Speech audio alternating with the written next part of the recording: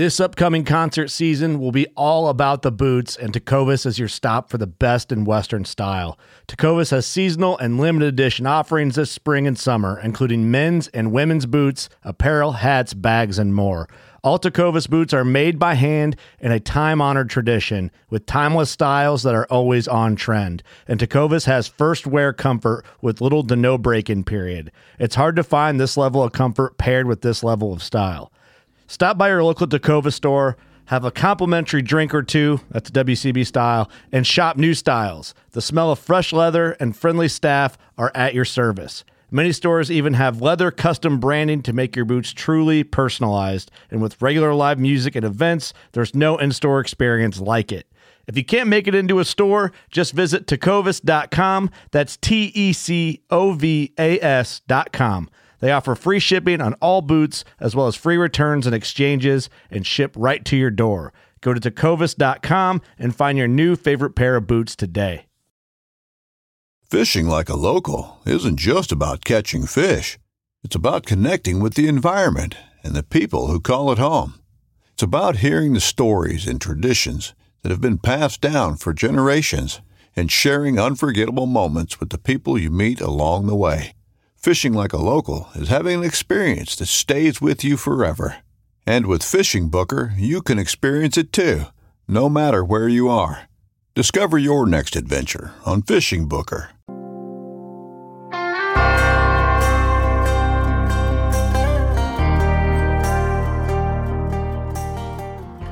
Hey everyone, thanks for listening to the Western Honey Hub podcast. Today we have Mark from EXO Mountain Gear on the podcast to help us just understand the value of a good pack and just trying to alleviate some of that back pain while you're out hunting, to how to manage that, how to have the right fit for that so you can not be dying in the woods, or at least you can manage that and get out and still try and pack something out. But I've got some back pain, and that's what kind of inspired this episode. I want to just ask Mark just a little bit about, do his packs help? Which they do. And is there something there that we should be doing to avoid some of that packing out, or what parts of it should we be avoiding, just to see if we can keep our backs in good working order?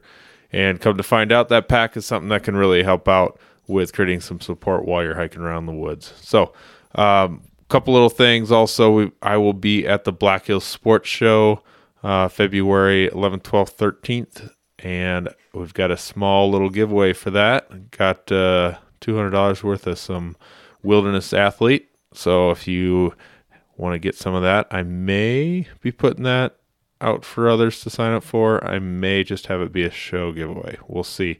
If I get one other big sponsor for that, then to have a get big item, then I'll put it out for the rest of you listeners. But otherwise, locals only. Sorry on that one, or whoever comes to the show. But thanks again for listening, and we've got a good episode this week, and next week for sure. I got one for sure. After that, I will keep on working on getting those good episodes. But till then, we'll talk to you later. Hey, Mark, thanks for coming on the podcast this morning. And this podcast is inspired by back pain. Wanted to bring you on. And you guys deal with kind of a portion of the anatomy of, and I'm sure some folks have brought you questions right around, I'm big, I'm fat, I'm old, I got back pain. I'm young, I'm skinny, healthy, but I got back pain. And I'm pretty sure I contribute that to putting way too much weight on my back with a crappy pack, and just pushed myself way too hard doing something a few years ago, and it just squished my disc down and ruined me. So, but yeah, I want to talk about that in a little bit. But first, if you would, let's talk about your fall. And but even before that, why don't you introduce yourself? Yeah, Mark with EXO Mountain Gear. So we make backpack systems specifically for backcountry hunting. Kind of personal stuff. I grew up, born and raised in the Midwest in Missouri, and then, did only big game hunting was just whitetail there in Missouri, and then did some small game stuff and turkey, and wasn't honestly like a super diehard hunter growing up, but just loved the outdoors in general. So it was anything from hunting to shooting to camping to backpacking to four-wheeling to whatever. Just enjoyed being outside. And then after college is when I got more serious about hunting, much more passionate, and when it became kind of more consuming, if you would say, in terms of my lifestyle. And that's when I started hunting west as well. So, I've been doing that for quite a while, and kind of a long story. It's probably worth just skipping, but anyway, work for EXO Mountain Gear now. And then also we have a podcast, the Hunt Backcountry podcast. And, that's a short gist. And you're still in Missouri? Yeah, I am. So EXO is based in Boise, Idaho. Everyone except for me is out there, but I'm stayed home just in Missouri, mainly just to be by family, and then obviously travel for hunting or for work and kind of as needed. So it's good, man. It's a good balance of being home. And then hitting the road a bit, getting ready to hit the road here now in February of 2022 for shows like the Hunt Expo and Pacific Northwest Sportsman Show, and obviously hunting this spring and death hike this summer, and then fall will be here before you know it. So it's usually the years fill up fast when I start looking at travel schedules. Yeah, and I suppose show season is up and running, and you guys have been kind of all over. Yeah, I was supposed to be at SHOT Show last week, but like a million other people seemingly got COVID, so that it's been a slow start for me just because I couldn't travel for a bit. But yeah, we'll be busy here in February for sure. Sure. And I looked back, episode 20 of mine is when we chatted last. This is episode 12, so it's been a while. Episode 20, if you're looking at the K3 system, it's pretty similar to back then, so, or if not the same. So it's someone wants to reference that as to what packs we're talking about, go back and listen to that.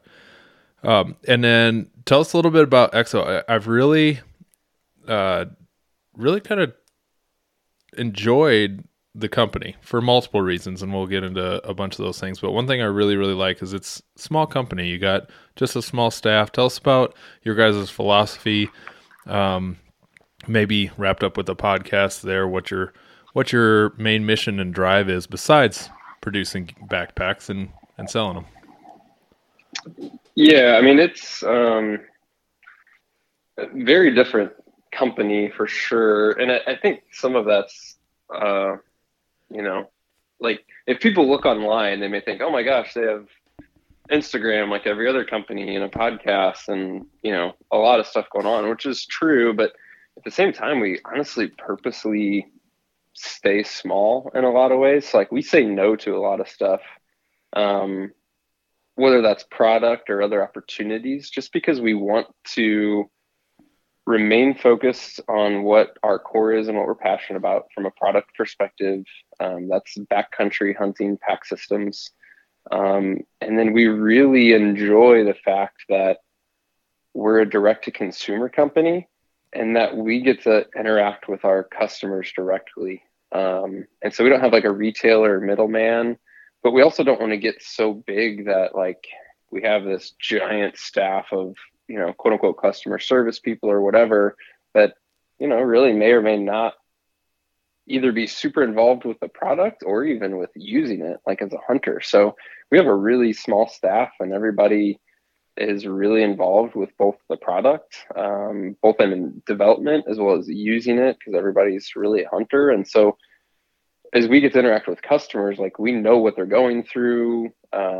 We have experiences to share and things like that. And we just personally love that fact. And so, yeah, it's been great. Like we grow for sure. We've grown every year and all that. But at the same time, there's just like guys ask us all the time, are you guys going to make a bino harness? You're going to do, you're going to get into clothing, or you're going to do this, you're going to do that. And really the answer to all that stuff is no. And that's because we want to stay small and stay focused. And yeah, that means we don't do other things, and we probably don't sell nearly as much stuff as we could, because we could come out with, other products and sell them, but that's just not really what we're after. Yeah, that's admirable. And then with the podcast too, remind us again the name of the podcast and just kind of what you guys look to do there, because you've got a few little education platforms here that kind of goes along with customer service. I mean, that's what you guys are providing is customer service and resources. What do you like to say your podcast is all about? Yeah, I mean, we started it in 2015, and back then there weren't too many hunting podcasts, and especially not too many that were focused on kind of like Western or mountain or backcountry hunting. And it was really as simple as Steve and I were going, man, we know some cool people and we have these cool conversations. We should probably like share that. And so, it was just guys that we knew and things that we were passionate about and learning about and researching. It's like, let's make that public and launch a podcast. And we didn't know anything about starting a podcast, hosting a podcast, and none of that. And then now here we are, almost 7 years later, which is insane. So the podcast is, grown over time and in a lot of ways stayed the same, meaning like we're still focused on just kind of sharing conversations that are both entertaining as well as educational. And so we like to get, quote unquote experts on who may have an expertise in a certain area or topic of hunting and talking to them. But one thing that's changed and grown over the years is now we have this super cool audience of great hunters.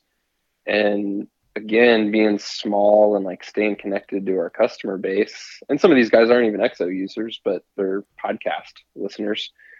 We just get a lot of cool connections and stories and emails of like, hey, like the podcast that just came out this week, for example, just started because a guy went on a hunt in Alaska and shot us a quick email with some photos of him using his pack and like a few bullet points about the hunt. And then I found out he didn't even tell me the whole story, but like he got dropped off and it ended up hunting solo and he was supposed to be guided and he killed a moose on the second day of the hunt, was all by himself in the Alaska wilderness. He'd never been there before, never hunted moose before. Now he has this massive moose on the ground to handle by himself. And it's like so cool to me that we get to share those stories of everyday guys that probably never would have been told otherwise, like maybe to his friends and family. Yeah. But now we get to share it with like, thousands of people versus 10 or 20. And so anyway, sometimes the podcasts are a listener story like that. Sometimes they're, still interviews on very specific topics. Sometimes it's just Q&A, like gear chat stuff, because we get a lot of questions on that. So the variety is cool, but it also always stays centered around, the focus of backcountry hunting. Yeah, I look at podcasting a lot as the new age library. There's a lot of things that I learn from people, and I don't even worry about it. If I'm gonna forget it, I can go back and listen. It's something I learned, and I can go back and listen. It's there forever, and I can share that. And I've got all the stories and things that really makes you wish I'd done it sooner. But and that's one thing that we struggled with is we got to the point where I think we have hundreds and hundreds of episodes, and guys would reach out and be like, "Oh, you should talk about this." And it's like, oh, we actually did, but the problem was it was 5 years ago, so it's hard to find it. And that, and we're also like totally open to rehashing conversations and topics we've had in the past. But we were able to update our website for the podcast this past year, which is if you just go to exomountaingear.com/podcast, you'll get to it. But we added like a search feature and then like some categories and tagging, and so you can go there and click on archery or elk or, different keywords and like basically see all of the back catalog of podcast episodes about certain things or search by other keywords. And it's not perfect, but actually works really well. Yeah. So that's been something kind of cool because, things like, it just came up this week. So I was like, oh, it'd be cool to hear you guys talk about, dehydrating food and making your own backpacking meals. It's like, yep, that's a great topic. We actually talked about it, like probably 3 years ago at this point. And again, we'll probably talk about more again in the future, but I was able to quickly find that episode and then point, that guy to it, which was helpful. Yeah. No, I was just playing around in that. I mean, episode 15 just popped up. Episode 302. Oh, geez. So, yeah. There's Yeah, I bet the pack systems look a little different back then. Yeah, for sure. So let's go on to my old manness, and I've been really very pleased with my K3 system, and having that really for my day hunts as well as my multi-day hunts, where I'm staying out. But the before that, I had some hand-me-down pack that was meant for a backpacker, and huge capacity. I could throw 2 quarters in there and then strap one on the outside. And that's probably what got me, being that I threw on too much weight. What are some of the what's the value, first of all, of having a quality pack and in relation to mountain fitness and trying to take care of the guy that maybe has bad back issues, or trying to prevent them? We're all trying to prevent them, obviously. Yeah. Yeah, I mean, the prevention stuff's important for sure. I mean, if you're using a good pack that's specifically designed to carry heavy loads and you're then using it properly, there really shouldn't be much risk to either creating a back issue or even flaring up an issue that maybe you have from something else, right? So if you have a bad back or previous injury or what have you, having a pack that's built again to haul weight and then knowing how to use that properly shouldn't aggravate that or flare it up. And back issues are tough because there's all different kinds of back issues and reasons for them. And that's like, man, even if you just like, I'm just no doctor, physical therapist or anything, but if you go into those worlds, it's like you start looking at back pain, back issues, how to alleviate it. There's like endless Right. thoughts on that, and like causes and solutions. And sometimes it's imbalances in your hip structure and has nothing to do with your back, but it manifests itself as back issues, yada, yada, yada. But to talk about packs for a little bit with back issues, if we start like at a base level, there's many packs out there that guys have had experiences with and maybe think, oh man, it hurts my shoulders, it puts a lot of weight on my shoulders or on my back. And fundamentally that shouldn't happen at all. And so if you take just to like use an extreme, just a regular go into school type JanSport backpack, all the weight truly is hanging from your shoulders. And we even see this with some military packs, and there's good reasons for this, but in some military applications, guys don't use a pack hip belt because the military guy may have like body armor or a battle belt or a sidearm on their hips. And so they do carry a lot of that weight from the shoulders. And if you think about weight hanging from your shoulders and not being supported at the low end, so not being supported by a hip belt, that by nature, by gravity, all that weight is putting compression on your spine. And that's where a lot of issues can come into play. And not only that, but because you don't have support at that lower end with a good hip belt and lumbar support, when you're missing that point of contact, there's a lot of instability as well. And so if you think of, again, throw even a low weight of like 20 pounds in a JanSport backpack and you take off and start moving and hiking, you're going to feel a lot of movement because it's not fully supported. So with us, everything kind of starts from the bottom and works up. So it's like the opposite of thinking of shoulders, of thinking of weight pushing down on your spine and causing compression. For us, it all starts with the hip belt and the lumbar support and then works its way up. And that's really key because if you look at your physical anatomy, what's carrying the weight or what should be carrying the weight is your lower body structure. And so what we do with our pack design is we transfer the weight into the hips and then into the lower body, so that both from a muscular perspective and a skeletal perspective, it's your lower trunk and legs that are really supporting the weight, and you're not carrying it with a lot of pressure on your back or your shoulders or things like that. So I could keep rambling forever, but that's probably a good place to kind of start if that's helpful. Yeah. Yeah. So, and does it, when you're, let's, I'm sure a lot of people throw their waist belt on just a little, maybe incorrectly, so that we can get a good visual. With the hip belt coming around, we've got the top of our hips. We go and find the top of our hips. What's the proper fit for the height of that waist belt? And then I also like the, I'll ask my follow-up question after. But yeah, what's the proper placement of that? Yep.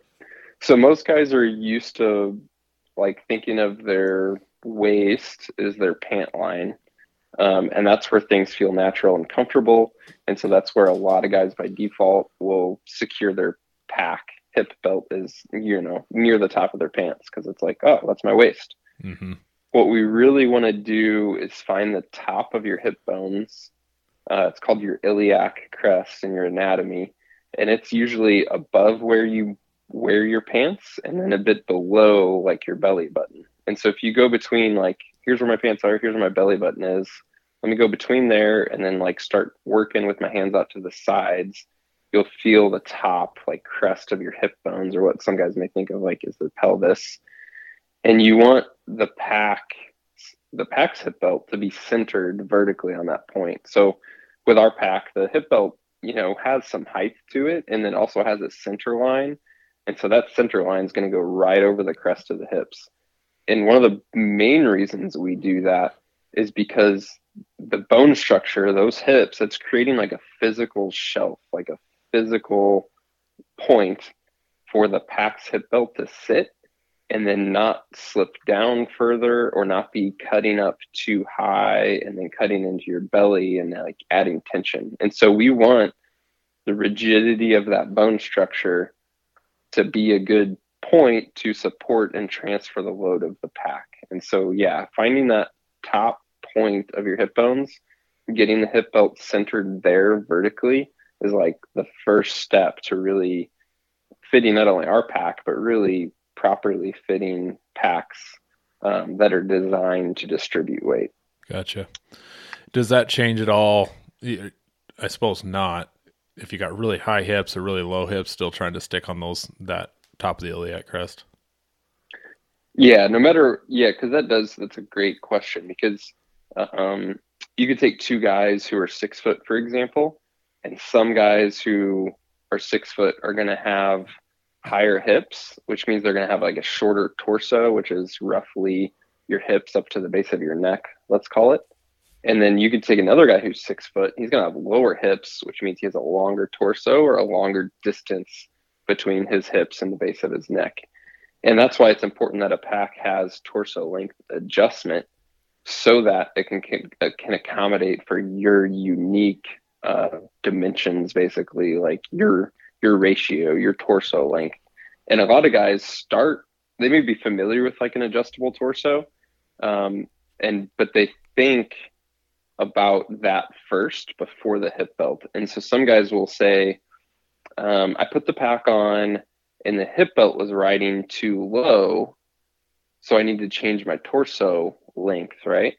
Which makes some sense, but we want to look at that backwards. And so when we think about both putting a pack on as well as adjusting a pack and making changes to settings such as your torso length, think of starting at the bottom and working your way up. And so instead of putting the pack on, letting it sit on your shoulders and then seeing where your hip belt ends up, we want to put the pack on, set the hip belt in the proper position, and then evaluate, is my shoulder harness like way too high or is it way too low? And that tells us if we need to adjust the torso length. And we go like, when you don't have a visual, this probably sounds really complicated, but we have a very easy to follow step-by-step fitting and adjustment video that walks you through this. And then one thing we've done with our packs as well is we basically built in fitting indicators, meaning you don't have to guess, is your torso length like too short or too long, because in the pack we have certain fitting indicators where it's like, okay, if this is positioned here on you, it's too long. If it's positioned here on you, it's too short. And again, we walk through that visually on that video. So it's actually a super easy process to dial in, at least with our packs. Not all pack systems even have the right adjustments, which again becomes a problem because there's no such thing as a one size fits all pack system, especially when you're talking about a pack system meant to carry weight and support a load.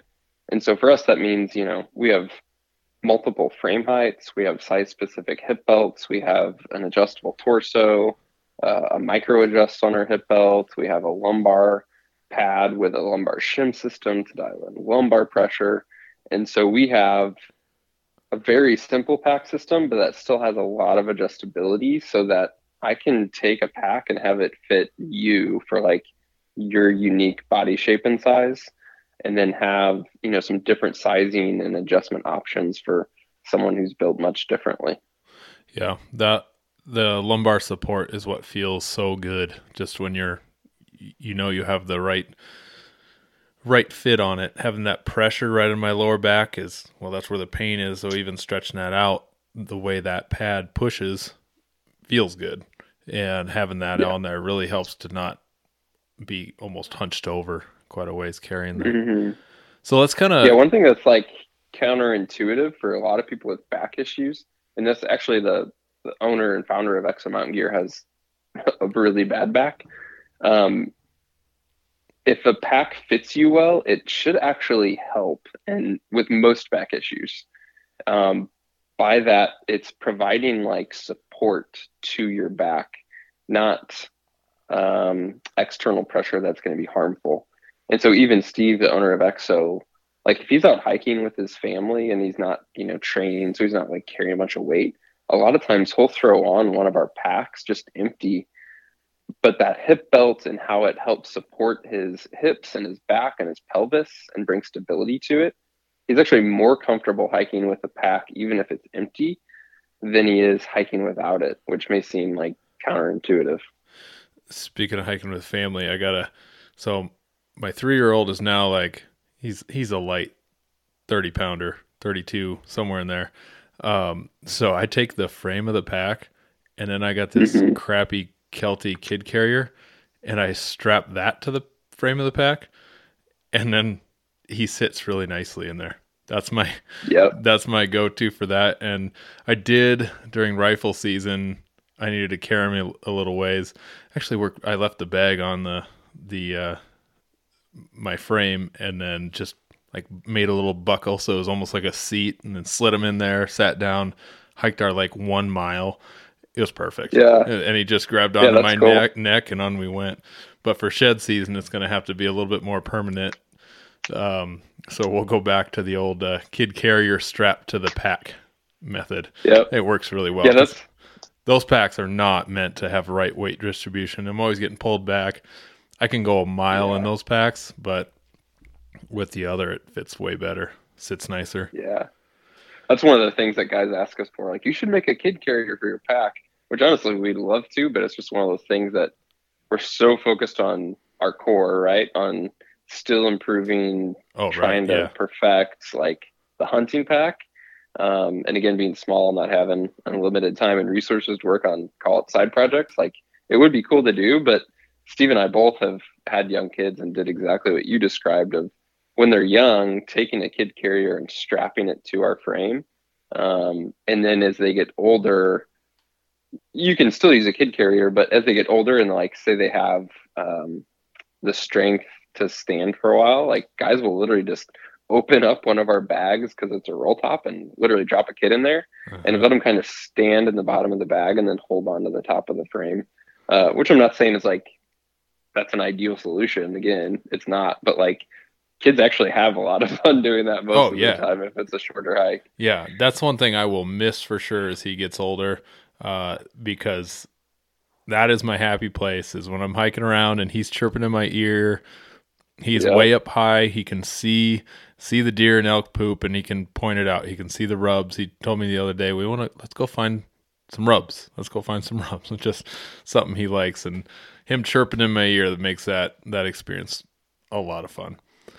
Dude, I miss when my kids were young and I could do that with them, because I, just like you, that was like one of my favorite things to do. Yeah. So let's do a kind of a scenario of we're at a trailhead and we're headed out. We've got just a day's worth of stuff on our back. The setup to and not properly fitting your pack, but the proper setup for adjustment from leaving a trailhead. We're gonna go hike uphill. We know there's elk up there. What adjustment things should we be considering there, down to say the order of buckling and everything, to make sure that it's on there right, to make sure we're getting that good back support? Yeah. So this, it's one of those things that you pay more attention to up front, and then as you do it more, it becomes like second nature and you do it without thinking about it. And so if you're new to a pack, whether it's like our pack or just to using this type of pack, when you're newer to it, you need to pay more attention because it's easy to do it wrong. And at the same time, you're also figuring out those different adjustments of like, hey, do I need to raise the shoulder harness? Do I need to lower it, etc. But once you're more used to using the pack, it really becomes second nature. And when you get the pack dialed into the point where it's like, oh, this feels so good, like you're going to figure out what works for you and then be able to almost like put the pack in that, call it, setting without paying much attention.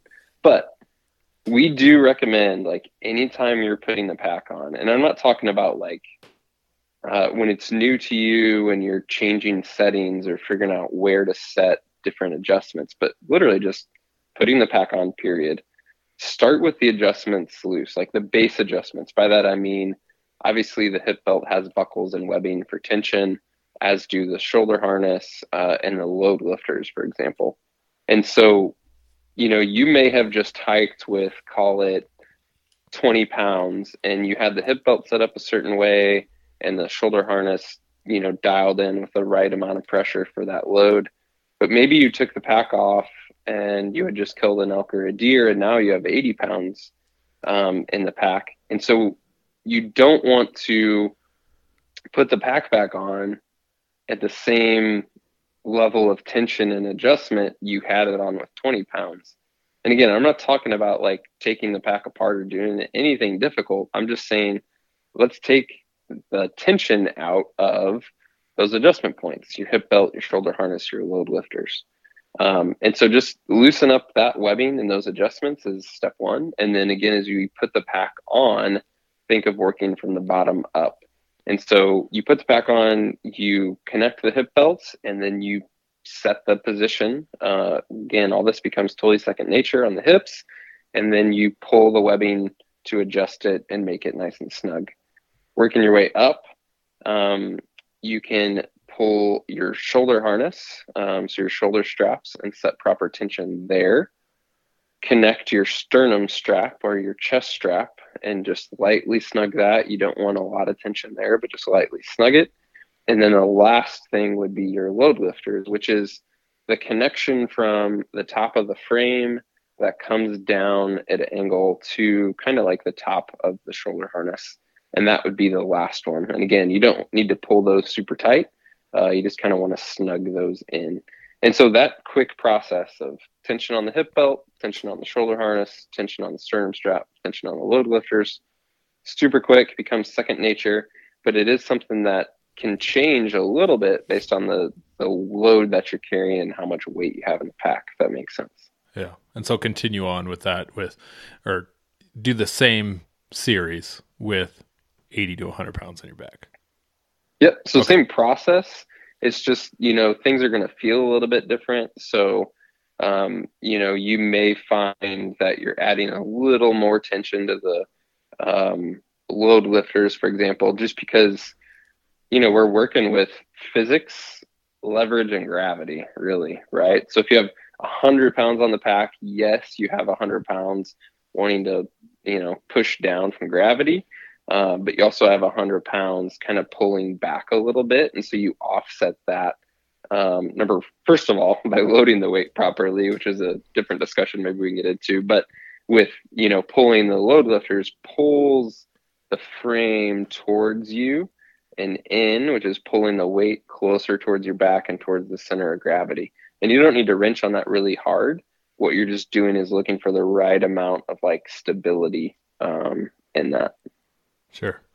And the amount of belt tension is always kind of something I adjust throughout my pack outs. It seems like, man, I'm going to crank this thing down and I got a lot of tension there.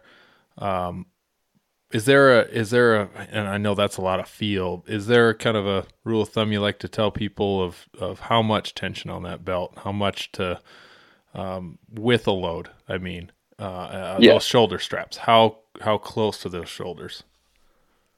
Right. Yeah. So, the hip belt tension, and again, this is like, we don't have visuals, so things are difficult, and I'm not next to you to like work with you. Right. But, to talk about it at a base level, some guys don't put enough tension on the hip belts, and when you do that, even if you started with the hip belt positioned properly on that crest of the hips, because it doesn't have enough tension, it doesn't want to stay on the hips, and so it's going to be prone to slide down further, which is going to do several things, but two primary issues come into play when the hip belt slides down. Is obviously it's then allowing the weight to come onto your shoulders. And so you're going to get more pressure, more tension in the shoulders, but it's really because your hip belt wasn't properly secured and is going down. And then also as the hip belt moves down from the crest, the bone structure of the hips, it's coming lower towards your hip flexors. And so it can then begin to put pressure, more muscular and joint pressure on the actual hip flexors, especially as you're hiking and making that hiking movement, and then cause discomfort there. And so we want to put enough tension on the hip belt to keep it in place. When guys run into having too much tension, sometimes that is allowed to happen because of the placement of the hip belt, meaning if I pull the hip belt tight and it's positioned properly on the crest of the hips, the hip belt is tightening against, again, physical bone structure. And so it's not going to compress my bones, right? It's not going to change that structure. But say the hip belt was too high and more over your belly and over your gut. At that point in time, you could tighten it. And now instead of being against the hard bone structure, it's up against soft tissue. And so now you could literally cut off, like, that's when it gets into like, I don't feel like I can breathe, or this is like hurting my stomach. It's so tight. Sometimes it's so much tension, but it's also allowed to happen because it's not against that fixed bone structure, if that makes sense. Yeah. Yeah. What about then moving on to the placement of that weight? Specifically talking about packing out an animal and an appropriate mount, not overdoing it. So I end up being solo a lot, so it's always I don't want to come in here again, so I'm gonna take a stupid amount and do a stupid hike. And I don't know how many times I've told myself quit doing that, and I still do it.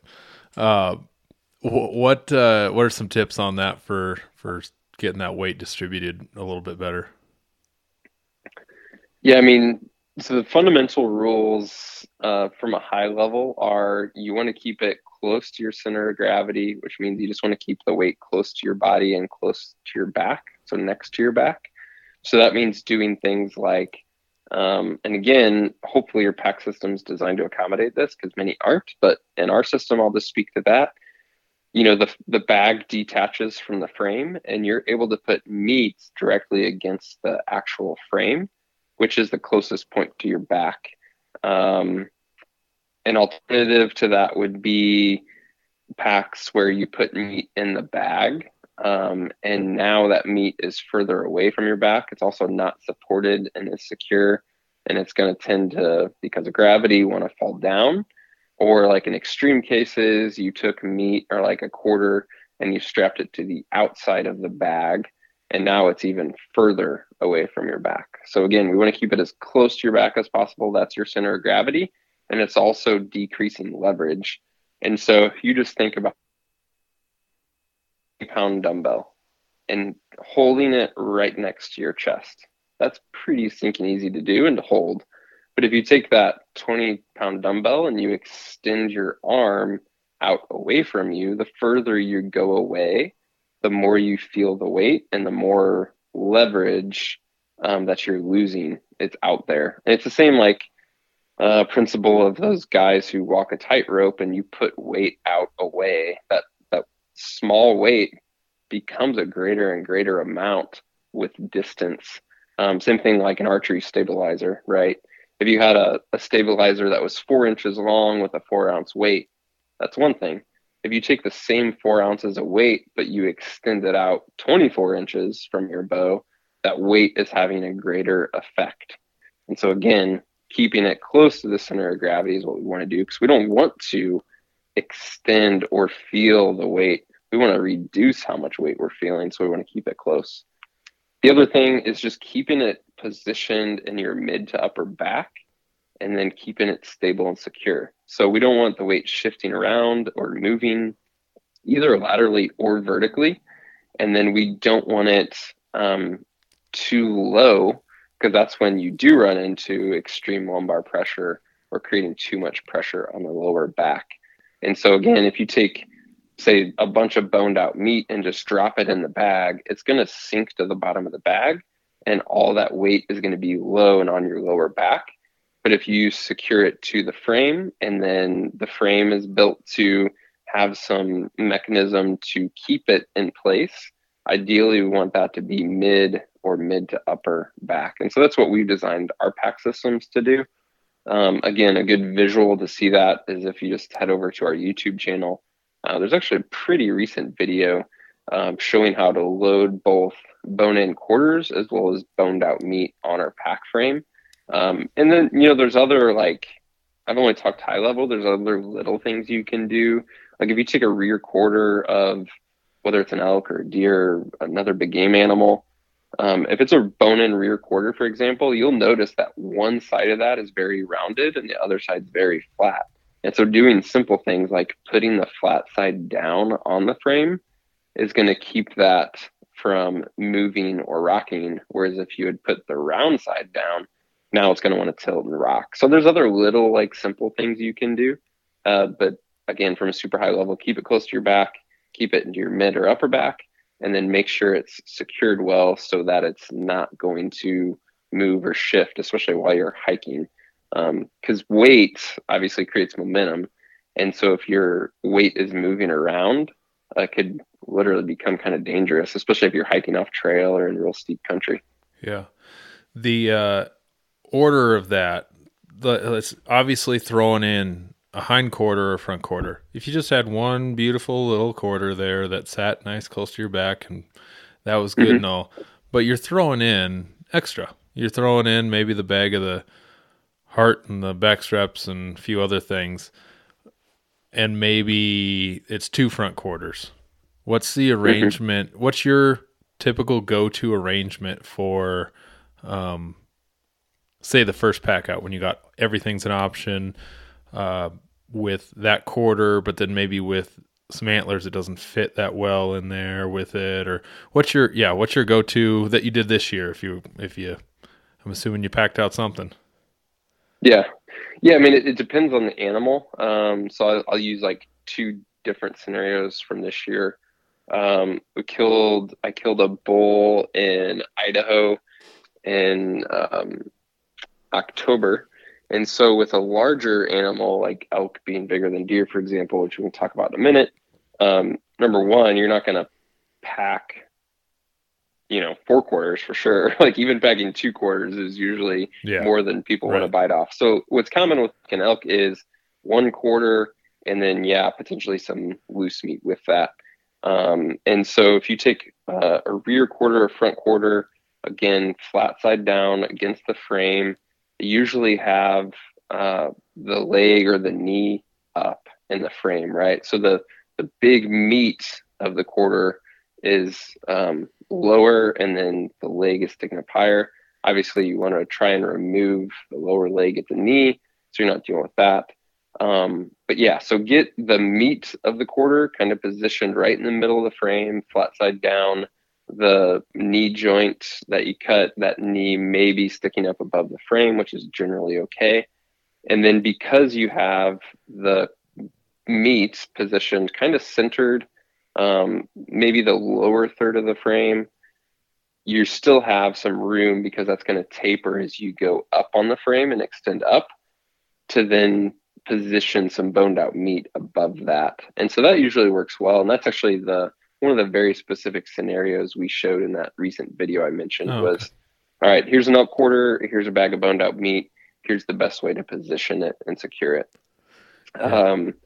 If you go to a smaller animal like deer, for example, I was up in Kodiak in November hunting Sitka blacktail, and several times packed out an entire buck in one trip.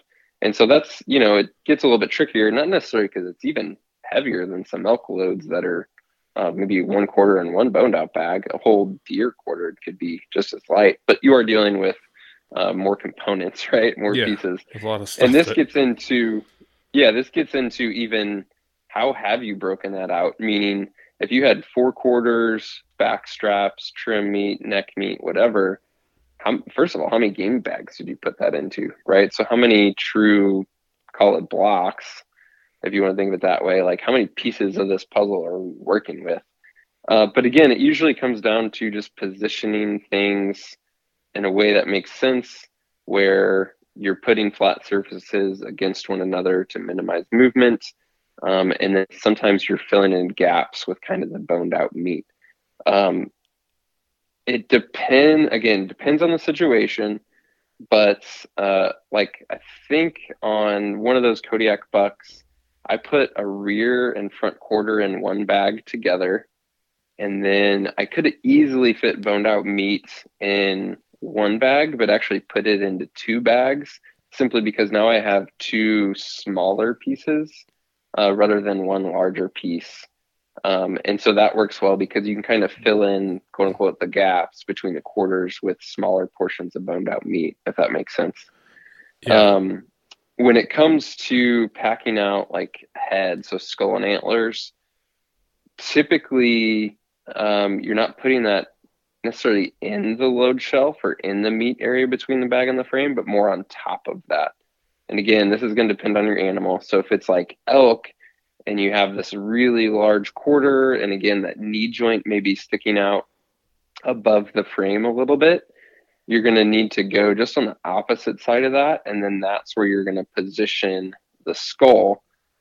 We always recommend antlers go down, not up, and that's for a whole bunch of reasons, including safety, but also stability. And so think of when you're putting a skull on the top of the pack, a lot of times we situate it where it's basically on top of the bag, and then the lid's coming over the skull from the top and acting almost as a compression panel to hold it down. But in terms of positioning, you want to position the skull so that its nose is in the air, and then its jaw, or its teeth, are facing you, facing the back, and not the other way around. So again, we don't have visuals here, but nose in the air, teeth are towards your back, which means the top of the skull or the head is pointing away from your back, and the antlers are coming down. Again, not to sound like a broken record, but we have a video that's all about packing a skull and antlers. Yeah. And then 2 other things I would point you to, I just thought of. We actually have blog articles on our website. There's 2 separate ones. One is on pack fitting and adjustment, and the other one is on the loading of meat and antlers. And they're 2 separate articles that are basically before and after examples. And so what we did was we took real photos from customers that they had sent us. We blocked out their faces and kept things anonymous, but again, we like working with our customers and seeing their feedback. So we'll do that with fitting. And we have very clear examples of all right, here's what a customer sent us, and then here's what we fixed, and then here's the change. And so you see this side by side, before and after of a pack that doesn't fit or isn't adjusted well. And then next to that, that's the same exact person with the same exact pack. but now it's fitted and adjusted properly. And having that side by side and the before and after is really helpful. And then we did a very similar thing with like loading meat and antlers. We took real field photos from customers and like, hey, here's an example where a guy did a great job and here's 5 reasons why. And then here's an example where this guy could have had a much better experience packing out this buck or this bull or what have you, because here's 3 things that he did quote unquote wrong, or at least he could have done better. And where was that at? And so it's on our site, and I can send you the links after this. Maybe we can put them in the show notes. Yeah. But they're articles on our site that I could pull up pretty easily for you. Okay. But the blog. before and after, yeah, on the blog, yep. That before and after really helps visually show, and usually clicks with guys, because you could go watch our videos, which are great, and we're showing you how to do it the right way. But sometimes it's almost helpful to see the wrong way, because it highlights like, okay, here's what I don't want to do, right? Yeah. So I think those would be helpful resources. Yeah. No, it looks like some fun stuff in there. Using your pack as a shooting rest. Carrying a rifle with your pack, and just there's a few fun reads in there. Yeah, on our blog in general, there's some of them are like non-pack things, like hunt with a hunt suppressor related, but then yeah, exactly, hunting with a suppressor. But then there's other ones that are like how to shoot your rifle with our pack. It has nothing to do with like our pack in particular, but so again, like some of this stuff is universal to using packs and not necessarily specific to EXO, meaning if you don't have an EXO, like some of these resources would still help you out. Yeah. Well, cool. Next thing I was going to ask was just about it's the end of the year maintenance. Seasons are for sure done, unless you got there's always something going on. But what end of the year pack maintenance would be good for our packs to do to make sure they last the longest possible? Yeah, this is a good one to address because a lot of guys don't think of it. And it's not necessarily even call it end of the year, but even into your hunt. And one of the primary first things that comes to mind, because this is one of the primary issues we run into, is making sure your pack is clean. And by that, I mean, yes, clean of blood if you've packed out an animal, but also clean meaning you didn't leave like food or trash or other things in there. And the reason I bring that up is because one of the most common calls that we get is, hey, I left my pack and I either left it bloody or I didn't realize it, but I left food in it, in the bottom, and my dog chewed it or mice got to it or something like that. And so you'd be surprised how many guys like accidentally leave a Cliff Bar or some food in their pack, and then it's sitting in their garage or whatever where a critter could get to it, and then a mice chews a hole through it to get to the food, or again, they leave it bloody for a while after a pack out, and then their dog is like chewing on the straps and stuff. Yeah. It's shocking how much that happens. So one, clean it out, both in terms of making sure it's empty, and then also cleaning it if you've done a pack out and your pack's bloody. We generally don't recommend waiting till the end of the year, but just doing that as soon as possible after the hunt. And if you don't wait a long time, it's actually really easy to clean. And so all you really want to do, like for a pack out and you have some blood, for example, is spray it down just with a good rinse and then do a cold soak. We used to do warm soaks, but actually we found that cold works better, and like the colder the better. So sometimes we even like throw ice in the water. You can do that inside, like in a bathtub, if your wife's not going to divorce you, or if you can't do that, just get like a storage bin or a big cooler or something outside and just let the pack soak in the water for like 2, 3, 4 hours. You're not going to hurt anything by doing that, and then just give it a good final rinse when you're done. If you have any trouble spots, you can use like a soft brush or a soft rag to hand wash those trouble spots. You can add like a scent-free detergent to that soak. The scent-free detergent you may wash your hunting clothes in. All that stuff's totally fine. You can take the pack apart as little or as much as you want to. You don't have to take it apart. There's nothing you have to remove that can't be part of the wash or the soak. At a minimum, we just recommend not necessarily removing the bag from the frame, but at least separating that bag to frame connection to expose the load shelf, because that's probably where you packed meat. That's probably where most of the blood is. So as long as you do that, relatively soon after a pack out, it's really easy, cleans up, and should look brand new. And then, at the end of the year, especially make sure doesn't have food or stuff in it. And then the only other storage thing that comes to mind is if you leave the pack weighted, like say throughout the winter and the spring and the summer, you're doing weighted training hikes and you have, 60 or 80 pounds or whatever, excuse me, is when you keep the pack weighted and when you store it, just don't store it with the foam compressed. And so instead of setting the weighted pack down where the shoulder harness and the lumbar pad and the hip belt is under the weight, just flip it over and set it where the weight is down. So like the bag side's down on the ground, then the shoulder harness and hip belt and all that stuff is up. And that's just because there is some not memory to the foam, but basically if you keep the foam compressed, it's subtle, but there could be over prolonged time some degradation to that. So that makes sense. Isn't it ever an issue of like how much you wear the pack or how much you keep it loaded? And we get guys question like, is it okay to keep my pack loaded? Like, is it going to be bad on the webbing or the buckles? And none of that is the case. It's just making sure that foam's not constantly compressed. Yeah. I always notice too, it takes, I don't know how many times I washed my pack this year, but it did seem that it's always I get that initial soak in the tub and then I'll drain it, do it again, drain it, do it again. It really just until it gets a lot more clear, because it's always kind of bloody to start with.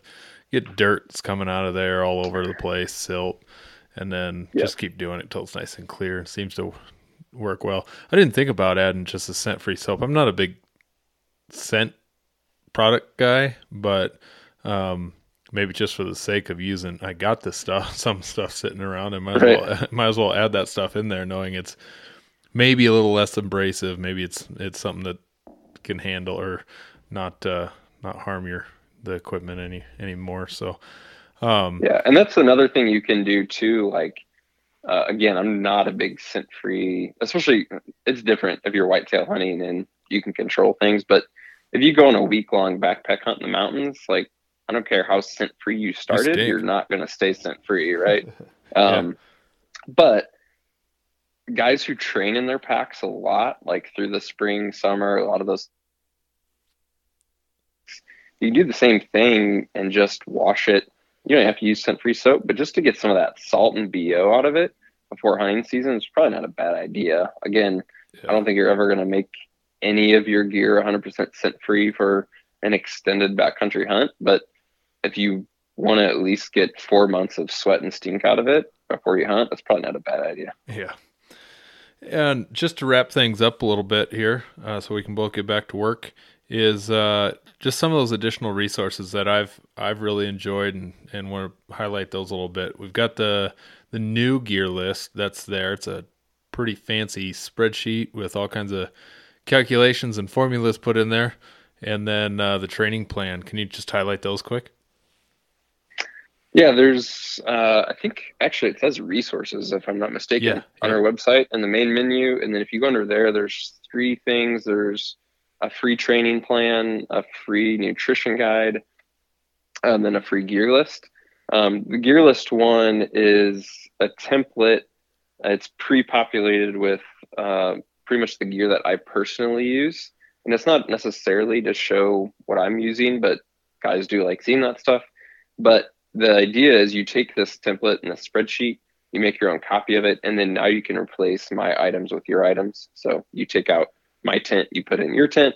But it's also just a helpful checklist and tool to compare things. And so the gear list spreadsheet has categories like shelter and sleep system versus pack versus first aid, whatever. But you can put in your gear. There's a spot for the weight of that specific item. And then the spreadsheet automatically tallies the weight of that category. And then also your total pack weight as well. And the other kind of cool thing is there's like a check mark by each item, so you can turn them on and off. Meaning, I may have like my bipod on there under hunting gear, but if I'm going to go on an archery hunt, not a rifle hunt, I'm clearly not taking a bipod. And so I can just check where that item is on or off, and it automatically will like update my pack weight based on the items I turn on or off. And there's also a second check mark where if you want to use this as like an actual packing list, which I do a lot, is I'm getting ready to go on this week-long hunt. I want to go through every item on my gear list and physically like, yep, I have this. Yep, it's packed. That's there too. And then there's like some other extra categories for like pre-trip checklists, backup gear to have at the truck, like all kinds of stuff. Like, it sounds really weird and random, but I usually have on mine, I think it's on the example spreadsheet, like one of my pre-trip checklists is things like let my wife know where I'm going to be, but it's also like cut my toenails, which sounds really weird, but if you've had a bad experience with that on a week-long hunt, then you're like, oh yeah, I should probably remember to do that. So anyway, it's pretty comprehensive. Charge batteries. It's free to get. Yeah, charge your batteries, right? Perfect. Yeah. No, I like Download that you your added offline that. maps. Yeah, I love that you added that in there because I did the same thing. Fuel up the four-wheeler. Do this, do that. Throw in, and then I even added a vehicle one in there. Maybe? I don't think. Maybe you had one. I don't know. Just, okay, do I have my four-way wrench? I got my jack. I got the spares there, the that. I throw in, there's a socket set in there. There's the pliers. There's this and that just for the emergency scenarios, extra belt for the truck, something. Throw that in there as an additional thing just to make sure the day the old truck takes a dive, I'll not freeze to death. So yeah, exactly. So yeah, whether you're doing like a backpack hunt or it's like a weekend like to deer camp or whatever, it's pretty helpful tool. So that's there. The training plan you mentioned, so there's a gym in Texas called Atomic Athlete. The guys that run that physical gym also do online programming, and their background is that they were Army Special Forces, Army Rangers. They're now in Texas, but they're also backcountry mountain hunters. And so like a lot of guys, they were wondering what's the best way to train for the mountains when I'm not in the mountains.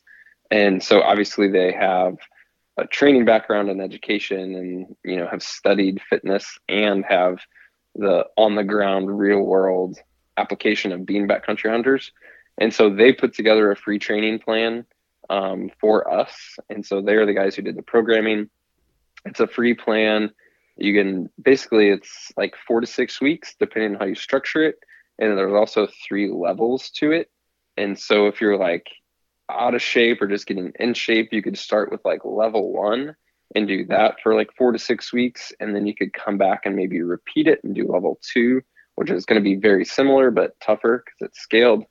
And so again, totally free there. They do have other plans that are more in depth if you want to go check them out and buy them. But what I like about this training plan is, number one, anybody can do it, like whether you're in the mountains or not. If you're a flatlander, totally relevant to you. And at the same time, it's minimal equipment. So you don't have to have a membership to a gym. You don't have to have a home gym. Basically, if you have your pack and then some very basic things that they show you how to get and build, like you go, if you have a hunting pack and $25 and a trip to Home Depot, you can do everything in this training plan, which is pretty cool.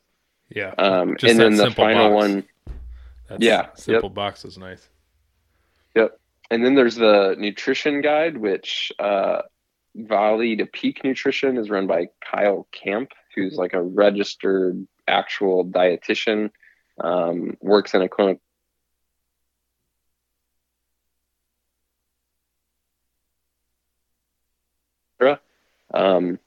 And so he's put together like some guidelines for here's how to think about nutrition and fueling for extended hunts. And so it's not just about, you know, how many calories I should bring for a day. He covers that, and then you can tailor it to your body weight and your anticipated hunt, like how physical is it. But then there's also things like suggestions on how much ratio of carbs versus fats and all that stuff. So there's a free guide there that you can get. And then on both the training plan, the nutrition guide, and the gear list on all those pages, there's also podcasts there where we talk more about those topics.